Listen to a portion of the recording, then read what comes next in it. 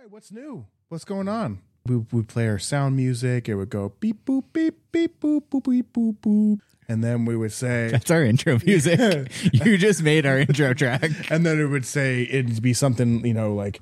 Take it or leave it. Do you know you keep saying leave? No, I said leave it. No, I heard leave. Oh.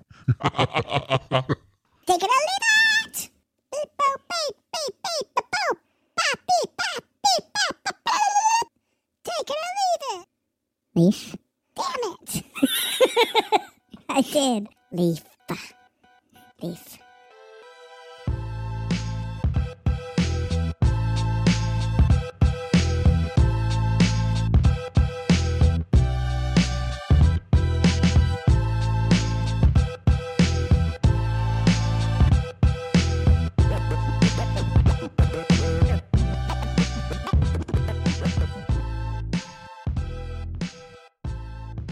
How do we want to introduce this? So we can say, all right, thanks for tuning in again. Or tuning in. Do people say tuning in for a podcast? Thanks for clicking in. This isn't the 50s. Thanks for clicking in to our I don't like that. to our podcast. Sure don't. Thanks for tapping on. I'm going to use this. This is going to be the opener now. I feel like I don't know. Yeah. Thanks for stopping in, gang. Thanks for dropping by. At the beginning. Yeah. Oh my gosh, thanks for coming. Yeah, we'll have to do this again. Yeah. Yeah, it's good And seeing you welcome guys. to the Take It or Leave It podcast. Yeah. Yeah. Thanks for being here, gang. Thanks. What are we going to call our listeners? Plant. Don't you remember? I forgot. Okay. Plant. Yeah. Yeah. I think that's a little strong to start. I'll just bleep it. Oh, yeah. Okay. Okay. We probably should figure that out, though. I mean, normally I feel like it happens organically through getting listener feedback. Right. And we haven't gotten any listener feedback yet from our 1.2. Are we 1.2 million? Oh, 1.2.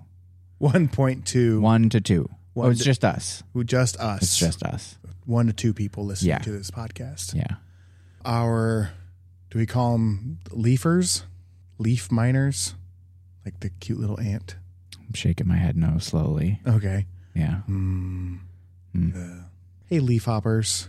I don't want to say that. No. Is it because it's really bad? It's really bad. Yeah. Our Hort homies. What up, Hort homies? Our Horties. So there goes our audience. We're back to just being 1 to 2 listeners. Right. Hort hounds. Hort hounds. I like that. Leaf hounds. So far, Hort Homies is winning for me, but Our Lucha Leaf Brays. Our mulch mates. Our Bark brothers. Bark bros. Bark Persons, Ethan. Bark persons. Our Cambium cohorts. Okay, and moving on to our next topic. Our Floam Phils. Floam Phillips. What's up, Floam Phillips? Yeah. This is going to work. Hey, people. Thanks for tuning Hey there, in to either... uses. Oh, were What's you up, starting? people? Yeah. Oh, you're starting. No, Okay. not really. Oh, not really Yeah, starting. no. Okay. Like, oh, no, this is still bullshit. Oh, we're still. Okay. What's up, people? Thanks for tuning in on episode 3 or 6 or any number between. We haven't figured that out yet. Mm-hmm. All right, what's new? What's going on? What's up for hey, we would play our sound music. It would go beep boop beep beep boop boop beep boop boop. And then we would say That's our intro music. You just made our intro track. and then it would say it'd be something, you know, like Take it or leave it. Do you know you keep saying leave? No, I said leave it. No, I heard leave. Oh, leavening. Take it or leave it. Yeah, I like this voice for it. Yeah. You play the beep boop beep beep boop boop beep beep. Take it or leave it. Podcast. .net. .biz. Yeah, take it or leave it. Yeah. Beep, boop, beep, beep, beep, the boop. Bop, beep, bop, beep, bop, bop, bop. Take it or leave it. Leaf. Damn it. I did. Leaf. Leaf. Okay. Composters. What's up, composters? What's up, future compost? Oh my God. Is that too dark? No. It's not too dark. Yeah. Future composters. What's up, future compost? Today we're going to be getting into. Oh, I think I like it. Oh, that's dark, but I think I like it. Yeah. What's up, future worm food?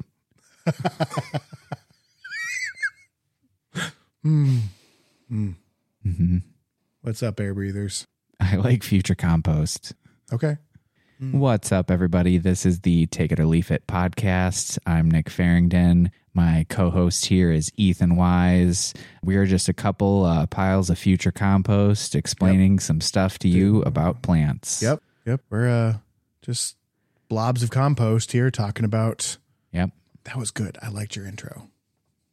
We're just two piles of future compost here talking about plants and enjoying what we do in this industry of horticulture.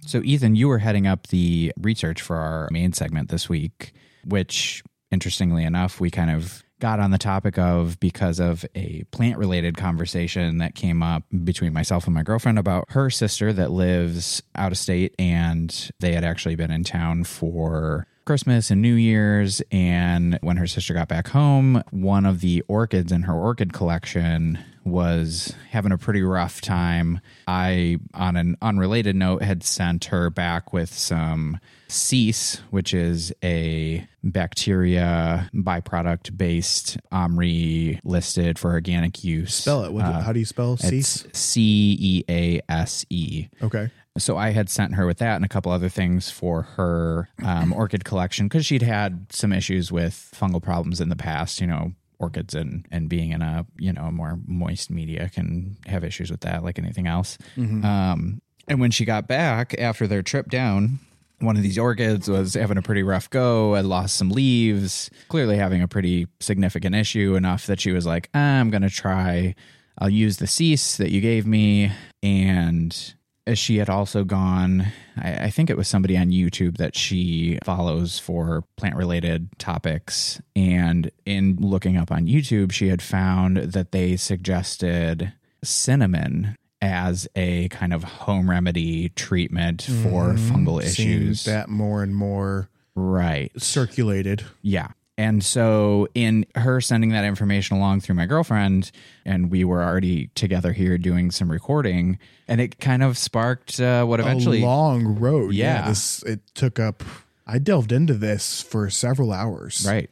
And just a little text and a photo of an orchid with a description of some trials on a plant that was probably already on its way out and, hey, let's try something, led to us having a whole segment for you guys here. Yeah. Yeah. So one of the things that I think it's very common right now, especially with the popularity that kind of really hit a peak recently, especially when we were all trapped at home due to COVID, we saw a major increase in houseplant sales. Yep, It definitely. Boomed. Vendors couldn't keep up with the influx, and between the minimal inventory that was happening because more people were buying plants, as well as the demand, we saw prices skyrocket. Something that in 2017 you would have been able to buy for $15.99, you were now buying at cost $15. Right. So it was bananas, a thing that we saw happen. Very much houseplants affected. And with a lot of plant material cuttings, tissue culture, which we'll get into later as a topic, plant material coming out of Asia, China is a huge supplier depending on what it is. Absolutely. A lot of funky varieties are mass produced in Asia. And then also, Central American countries. They have a lot of tropical these, plants, which we have as house. That's what a house plant is. It's a tropical species, usually. And for them being locked down, that meant that very early stages of the supply chain for plant material, especially anything that was funky and unusual, that already wasn't being commercially grown in the U.S., that also created a huge strain on the industry and supply for anything that was kind of houseplant tropical related.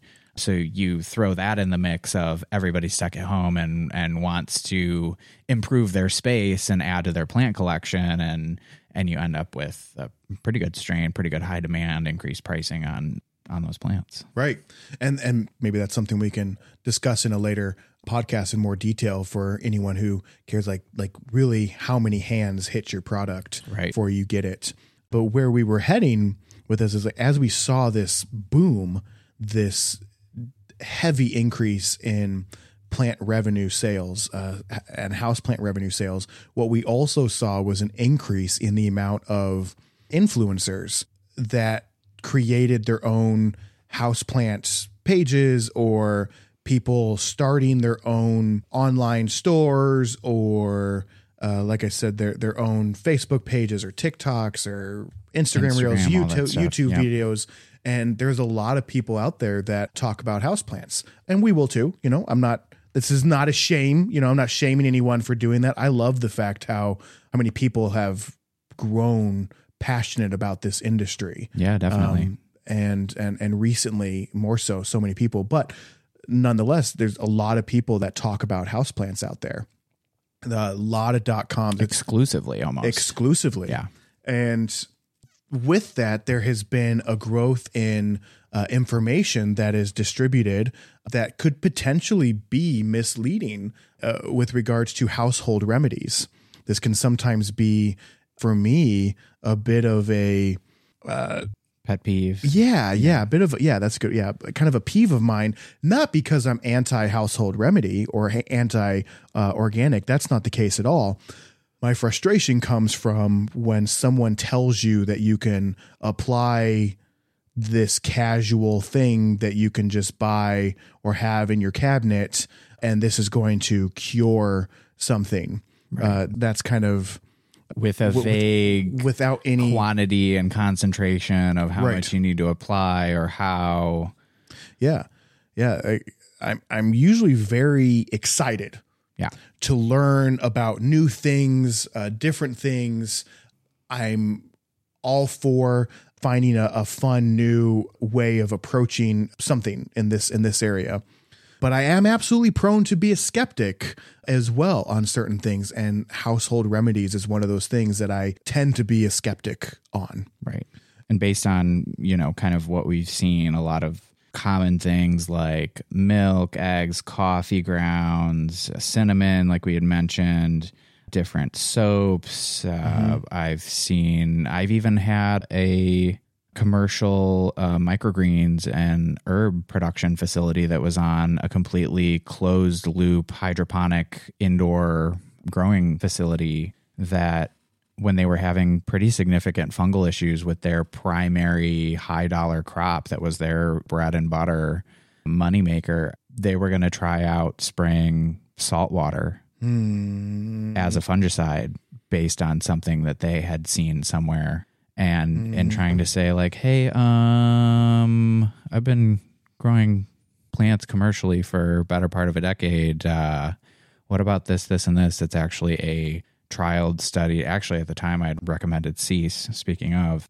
they were an organic operation. Awesome, perfect. Yeah, definitely stick with that. There are lots of products that could fall into that category that you could use and still stay within your organic compliance. But saltwater was what they wanted to try out. And I saw some issues with spraying saltwater in a closed loop hydroponic system. And are you talking like actual salt, like sodium chloride, NaCl salt? Table salt. Huh. They were going to use table salt mixed in water. What did you end up witnessing?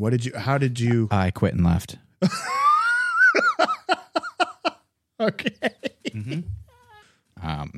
That was the final straw. When you have somebody without much proof or evidence, they decided to spray table salt on their plants. Yeah. That's when you decided that wasn't for you. Well, and I mentioned, a product that I've actually used in a commercial greenhouse setting that is tested and proven and available on the market. for fungicidal use. Right. And in checking back, the decision was we're going to test out spraying salt water.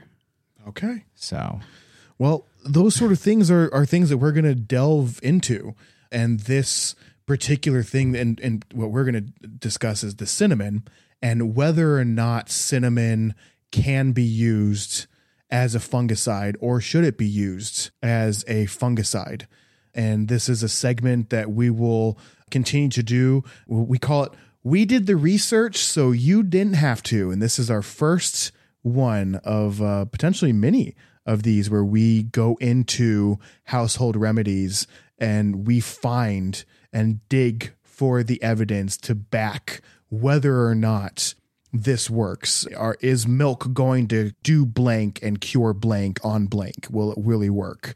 So I'm excited. I'm excited to do this. Like I said, I went into the depths of the internet, unfortunately, which is crazy because you shouldn't have to search for as long as I did to find reputable information, a real scientific source, right, on a topic that's as popular as this is. That was a frustration for me. Because as with a lot of these kind of items that would fall in the DIY household remedy kind of category for plants, and again, whether that's your interior houseplants and tropicals or your garden and landscape plants, what the average person is going to find right away on Google, I mean, your first many pages of hits was riddled with .coms. Right. And even if it's like a seemingly endless barrage of .coms, right. No .orgs, no .edus, nothing that you could, any government studies, anything like that. Right.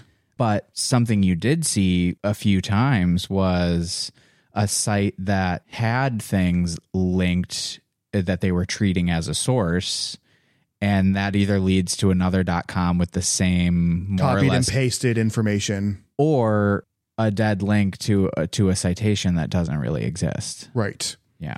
And once again, I just wanted to state, like I'm not opposed to this being something that worked. That wasn't right. What my frustration stems from. Citations of credible sources to back what you're saying. Right. As far as when you go out and you have thousands of followers that love what you post and you say something like that isn't backed and no source is provided to prove that what you're saying is on the up and up. That's always just something, just someone as part of my background's in horticulture, and to not have a source, but yet being comfortable telling people to apply this to fix something in their plant is always just a way. It's like, no, you give me something. Give me something. Please like look into it a little bit or check. Right. Yeah. Right. But we realize, maybe that's something that we can kind of fill that gap. Hence, we'll do the research so you don't have to. Yep. Hey, Ethan, do you hear that? What? Oh, it's an ad. Real quick, thanks for listening to our episode today. You can stay in touch with us by supporting us on Patreon. We are at patreon.com/takeItOrLeafIt. And we'll have bonus content on Patreon for all of our subscribers there, where you can get extra episodes and snippets from the show that we don't release to all the other platforms. You can also find us on Instagram, Facebook, or YouTube at Take It or Leaf It Pod. And you can also visit our website, takeItOrLeafItPod.com. If you have any questions or comments or any stories you'd like us to research or talk about, or hell, send us a picture of a plant you want us to identify, you can send that information to show@takeItOrLeafItPod.com. You can also follow us on our individual Instagrams. I am at Hortwise, HORTWISE. And I am at N Farringdon, NFARRINGDON. Thanks so much. We'll get back to the episode. You got me. So anyway, after scanning, several sites written by plant enthusiasts, and needless to say, being skeptical, and I say plant enthusiasts in the sense like someone who, just who likes plants but might not have a formal education. And once again, not docking anyone. I'm not trying to put anyone down for not being I'm not saying you have to be a horticulturist in order to put information out there for someone to listen to that's plant related. But I am suggesting to have sources. So that being said, but yeah, after over 30 minutes of just simply delving down Google and searching and reading and not finding anything other than .coms saying very similar information over and over and over again, you had finally suggested, hey, did you try Google Scholar? And I was like, oh, shoot. And you were looking you were using pretty tight search parameters of specifically cinnamon as a fungicide for plants. Right. And just wanted any sort of information from someone who background justified running a study on this. And does it really work? Or a university that's a reputable university for horticulture, or botanic garden, somebody who's, again, going to have more inclination to do that research. Right. And so I finally decided, after your suggestion, digging down Google Scholar. And I will say I was pleasantly surprised to see multiple scientific articles, real scientific articles with an abstract, with experimental data, a conclusion, reasonable sample sizes, sources. Tested. Absolutely. And so here it is. And so that was kind of nice to go into this so skeptical and then to find something like that, like, oh, okay. But then the first one that I clicked on was super disappointing because it stated many of the same vague statements that I was just reading off of .coms, blatantly just saying cinnamon has antifungal properties and has shown to produce antifungal, to reduce the fungal growth of plants, but not providing any evidence. In fact, it had links that went to another website that had no information on it. And I was like, okay. So then I clicked on a second article, and this one focused more on the antifungal properties for humans and human consumption, which wasn't applicable to what I was doing. And as we both know, cinnamon's been around forever as a supplement.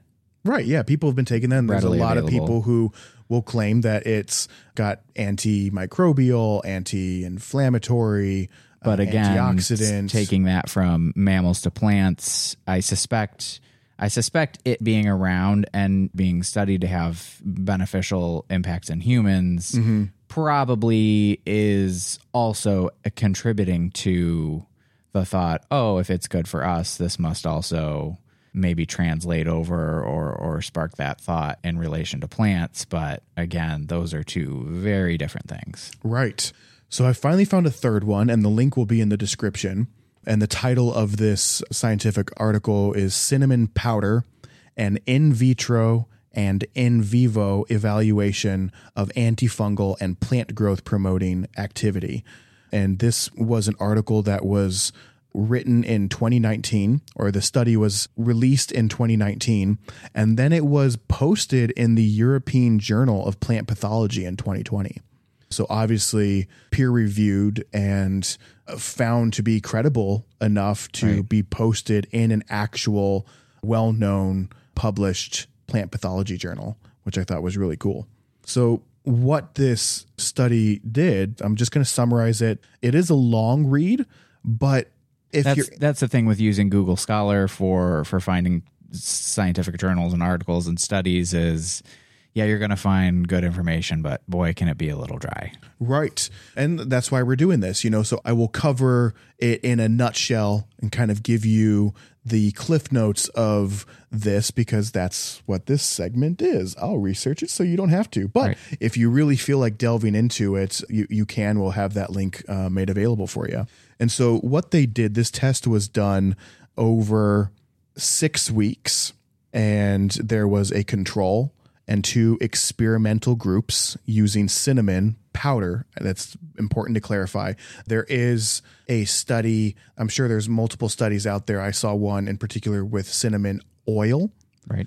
And the summarization of what this article says about oil is that it's harder to control, whereas the powder was easier to manipulate to be utilized the way that they needed it to be utilized to provide an even and broad distribution. Much easier to have, treat essentially cinnamon as a wettable powder that you can keep agitated and keep suspended in water versus an oil that's going to always be sitting at the surface and be tougher to emulsify and use. Right, absolutely. Yeah. So they did this, and that's also kind of I think that's more applicable to the average homeowner. I mean, I know that cinnamon oil isn't a difficult thing to get, but I think the average person has cinnamon powder in their house, or if they have them both, they probably have cinnamon powder, and that's probably a little bit less expensive as well. Right. And so they tested several different fungal infections that they used as attacking agents on the plant, including botrytis, a species of botrytis and a species of fusarium. But I should note that this study was done on tomato plants, 3 different tomato plants. 3 different types of tomato plants, but the sample size altogether across the study was, I think, 250 plants, right? So we are talking about a sizable group of plants here. Right. Just on 3 particular varieties. Right. And botrytis being a fungal infection that you've probably seen and not noticed it, there is a species that will start to attack the buds of roses, and that bud will turn white and nasty, kind of a and moldy, mushy. slimy. Yeah, before it even has a chance to open, it'll affect hibiscus. Tropical varieties can be very much, and we've seen that just by the time they sit in a dark bag shipped from Florida up to Illinois or Missouri in 3 a dark days truck, in a hot truck, a dark cardboard moist box in the dark. Yeah, absolutely. They'll come out and be like, oh, okay, these need to breathe. And then fusarium wilt is a dreaded thing to hear if you grow tomatoes. It can even affect your potato plants because those are closely related. And, it's not uncommon that if you discover that you have fusarium wilt on your tomatoes, that's a lost cause. Yeah. That's sayonara. It's persistent in the soil for quite a few years too, right? Yeah, it is. So those were 2 of the types. There was another, and I'm sorry, I know I did my research, but I can't remember the name of this particular fungal infection. It was one that I wasn't familiar with, and then that opened up a whole nother rabbit hole. But with it being a fungal infection that I wasn't as familiar with, it didn't seem as applicable to our zone, right? The zone 5 through zone 6. It wasn't something that I feel like I've ever diagnosed or seen. So anyway, but I did feel like bringing up botrytis and fusarium because those are very much more common, and I've interacted with them multiple times. But so the test was done on 3 different species of tomato plants. Multiple attacking fungal agents were used, and essentially the conclusion was that cinnamon did, in fact, show antifungal properties. They noted a decrease in the fungal production, a decrease in the damage done to the plant, and in quite a few cases, there was one of the tomatoes that didn't show an increase in growth, but 2 of the other tomatoes did show an increase in new growth. New foliage growth. Yeah, the mass of the new foliage growth was significantly increased over the control group, where it's nothing. Just an interesting unintended kind of the cinnamon was doing something else as well, right? That was, the plant was able to get something else out of this, right? Not just helping it fight off or fend off the fungal infection, right? Now it should be noted that the study states that in order for a continual reduction in fungal growth on the tested plants, that the cinnamon water mixtures that they were using need to be applied every 4 to 5 days while the symptoms persisted. And they did note at one point in time in there that if they would kind of take time off and not spray, that the fungal infection, right around day 7, would start to come back with a full vengeance. And they were doing tests with both cinnamon as a wettable powder in water and then strained out and using that water with and then also a suspension. And that's that kind of more increased frequency. A lot of times if you're buying an over the counter, so to speak, we'll just say fungicide, for example, or any more conventional pesticide, usually they're not going to have a spray interval that's as short as 4 to 5 days. And so it tends to be more common with the more natural, more organic pest control and plant protection type chemicals that you need to do. Usually they're a little bit more of a concentration that you have to apply a little more frequently to get a result that's more similar to a conventional chemical. Right. And that's kind of a whole other area that we'll get into the future too, with organic versus, or I should say organic and or natural products versus the more conventional or synthetics. Right. And then also just to clarify, the point of this topic is not to, I'm not going to come on here and tell people to use cinnamon as a fungicide. I don't have any ratios to give to people, like X amount of cinnamon and X amount of ounces of water.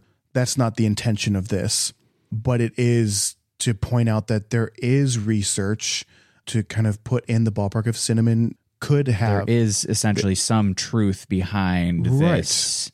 And this test was done on tomatoes. Right. Wasn't done on a group of monsteras or pothos, or this was specifically tomatoes. But that doesn't mean that it couldn't apply to houseplants. Right. At least we know that there is some real scientific controlled tested research. I got to say, like, for me, I would be more prone myself to experiment with it, but I would want to experiment with it myself before I went on a platform and told people use this as a tried and true fungicide for your plant.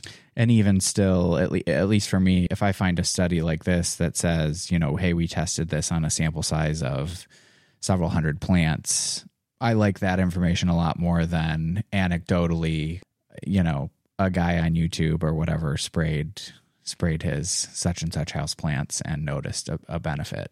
Right. Yeah. Now, I got to say also that likely adding cinnamon to your plant is not going to add, or it's not going to cause any harm. It's a natural thing. It's likely not. I don't know that we can make that claim. That's true. You can't make that claim. Yeah. But, it is just ground from the cinnamon tree bark. Now, that being said, you're right. When you factor in there's trees like the black walnut, where if you took a bunch of stuff from a black walnut tree and mixed it in or sprayed it on your plant, you're likely going to kill it. Yeah, depending on the variety. Right. Juglone toxicity. Right. That can be also a discussion snippet for a later definitely day. Something to consider when people say, oh, well, it's from a plant, it's natural, it's not going to harm the plant. Well, nature would argue that there are plenty of plants in nature that if you added them or found a way to process them and spray them around, they would probably cause a bit of a problem. Right. So just because it's a natural thing doesn't mean that it's, you can be applied to your plant. But yeah, I go back to saying, in this particular case, as it pertains to cinnamon as a plant protection item. It was a fun ride because, like I said, I went into it just kind of like, okay, here's more information that isn't backed by any evidence that people are telling people because it's a trendy thing, And like I said, that's okay too. There's nothing wrong with finding an organic or a natural method of approaching something that can make something healthier, whether it's yourself or whether it's a plant or your animal. Absolutely nothing wrong with it. I'm not opposed to that. I just don't think it should always be widely screamed at the top of a balcony without. Yeah. So anyway, as I went down this path, I started off definitely with my skeptic glasses on. I felt validated in my skepticism when I first started looking, because it was a good 45 minutes to an hour of delving and reading stuff before I even found anything that was remotely. If it takes an hour plus for two horticulturists to find information to back up your claims on simply Google, like I said, without going to Google Scholar, right, which the average person also isn't going to do, right, chances are a lot of the .coms that should are publishing not be this, that hard to find reputable information on a popular topic like that, right. And generally, we could extrapolate out that probably not a lot of people are checking. Right. But then to delve further and further into this to find a study that was so informative, and for it to ultimately have the conclusion that yes, there is proven visual documented evidence that it repelled and helped a plant fend off a fungal infection, several different types of fungus. Super cool. I did find that very interesting. And so this will probably be something that I continue to follow and to find more evidence, and would love to see another study done on another type of plant other than tomatoes. A little more of a broad application. I want to continue to see what else is out there, and we'll continue to look into these sort of home remedies. And is there a difference when it's used in a controlled greenhouse environment for a lab test versus outdoors in the elements? Mm-hmm. That's a whole other avenue that kind of research could be taken. Yeah, so that's our information. That's what we discovered in our time looking for whether or not cinnamon does have antifungal properties with regards to using on plants. And at the end of this, yes, there is some evidence to show that this is a real thing. So there we go. Excellent. Yeah. On to the next topic.